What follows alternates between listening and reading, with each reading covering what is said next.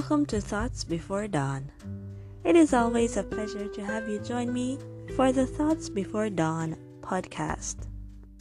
It has been over a year since we all experienced major life changes because of the events related to and surrounding the outbreak of COVID-19. The outbreak which spread right across the world. And it was after that outbreak that we heard the term new normal being used ever so often. And many have, by no means of choice, but just the fact of what is required, had to adjust their lives to adapt to the changes of living in these unprecedented times. I was thinking about the term new normal. And while we may face situations that become consistent and we are required to, change our lifestyle, and while the term new normal may be indeed accurate, because the word normal is defined as what is usual, typical, or expected. So I started to think about, my personal life and generally the experiences we have that are unique to each of us. Many of these experiences are considered to be normal.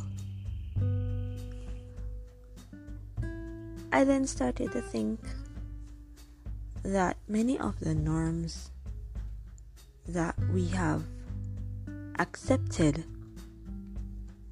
we really shouldn't accept. And so there are many things that can be typical or usual or expected in our lives, but they are not necessarily positive, uplifting, or should be accepted. So the norm for some of us may be that we are, living with abuse. The norm for others may be that they are living with low self-esteem. The norm for many others would be that they are in, family situations that are unhealthy, toxic friendships, unhealthy lifestyle habits. There are so many negative things that can be normal.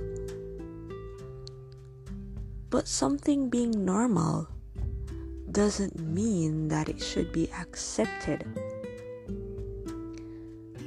And so my mind started to think about the fact that there are norms that we should reject.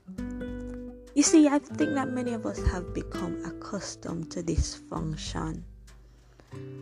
We have had to face so many unhealthy habits, situations, lifestyles, and we have lived with them for so long that we have allowed these negative, unhealthy habits, practices, lifestyle to become who we are, to define us. And we accept them as normal. But thinking back about the term new normal, the truth that it is now time for us all to formulate, adopt to, and accept a new normal for our lives. It's time to evaluate what we consider as normal and to reject all forms of negative, toxic habits, behavior, and lifestyle, and to now put in action a new normal for living. I found a text that speaks so profoundly on this. It's in Isaiah 43 verses 18 and 19. And the Good News Translation says, "But the Lord says, do not cling to the events of the past or dwell on whatever happened long ago. Watch for the new thing I am going to do. It is happening already. You can see it now.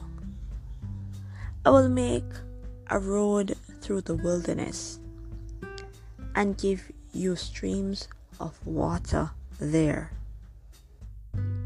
So, the first part of that text basically reminds us that we should not allow the past